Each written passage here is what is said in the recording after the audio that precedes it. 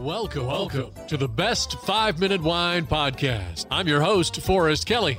From the seed to the glass, wine has a past. Our aim at the Best 5-Minute Wine Podcast is to look for adventure at wineries around the globe. After all, grape minds think alike. Let's start the adventure. Our featured winery is... We continue our exploration into Clearwater Canyon Cellars of Lewiston, Idaho, speaking with co-owner and winemaker Coco Umaker. I just did a Google search, Idaho wineries, and one of the first searches was the question, are Idaho wines any good? So I'm sure you've experienced the Idaho bias. Just the fact that we were from Idaho and still are from Idaho, I often joke that Idaho is kind of the redheaded stepchildren of the Northwest wine industry. You know, we are part of that conversation. When you talk Northwest wine, it's Washington, Oregon, British Columbia, and Idaho. And we are a relatively small industry in terms of numbers, but that doesn't mean that the quality is any less. Just in terms of voice, you don't hear about it as much. And so people kind of equate that with maybe, oh, it's not as good, but we actually are very well established. There's just not as many of us, partly because of the topography of Idaho. There's not that many areas that can grow amazing grapes. I get a lot of enjoyment out of watching people go, oh my God, from Idaho, huh? This is really good. Growing up in Idaho, and whenever I would travel, it always cracked me up when people would ask where you're from, and I would tell them, and they would either make a potato joke or they'd ask if I was a corn farmer. No, that's funny. I got one of my labels rejected from the feds. You know, we have to send all of our labels in for approval with the federal government. I had Washington on the label, and they rejected it. So you can't put a state on a label unless the state that you're in touches that state. So, like, I can put Washington on a label because Idaho touches Washington. And so I had to call the feds, get a woman on the phone finally, and I'm like, I don't mean to be condescending, but I think this label got rejected because the person reviewing it did not realize that Idaho actually touches Washington. Can you get a map out and look? And she was like, oh, for the geography lesson. Okay. Before we close out the interview, let's see the progression of your accomplishments. They're leading to something big. To go over the timeline, in 2003, 2004, you first planted your vines, you got married, and then you started the winery. And then in 2005, the first grapes were harvested. 2 years later, you moved to the industrial side of Lewiston. 2010, you bought out your partners that you initially started the winery with.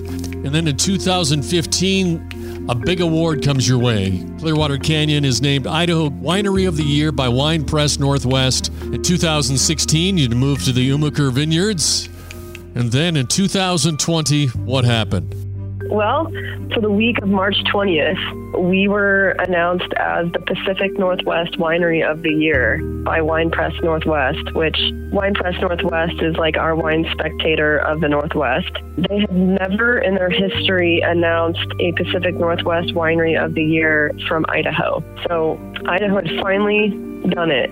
The wineries that have come before us on that list are incredible. Wineries that we look up to, like Walla Walla Vintners, Russell Prairie Rock from Umpqua. I mean, there were some amazing wineries on there, and then to have Clearwater Canyon listed was phenomenal. Strange timing in a way for us because we really feel like our best wines are yet to come because the wines that we earned that title, those were wines largely that were made in our old North Lewiston location, really. They were great wines. They were hard fought, but certainly I think our wine quality has changed and improved, and the creativity of our wine is much higher now that we're in a better place to make wine. I mean, I just have more time to think about it. I'm not just trying to figure out how to get a forklift. Being creative and making great wine takes brain space. So, I mean, I definitely feel like we've done a much better job in the last few years. So that week of March 20th of 2020, we were announced Pacific Northwest Winery of the Year. And that same week, we were forced to shut the winery down for the pandemic. And I turned 39. So it was kind of a rough week.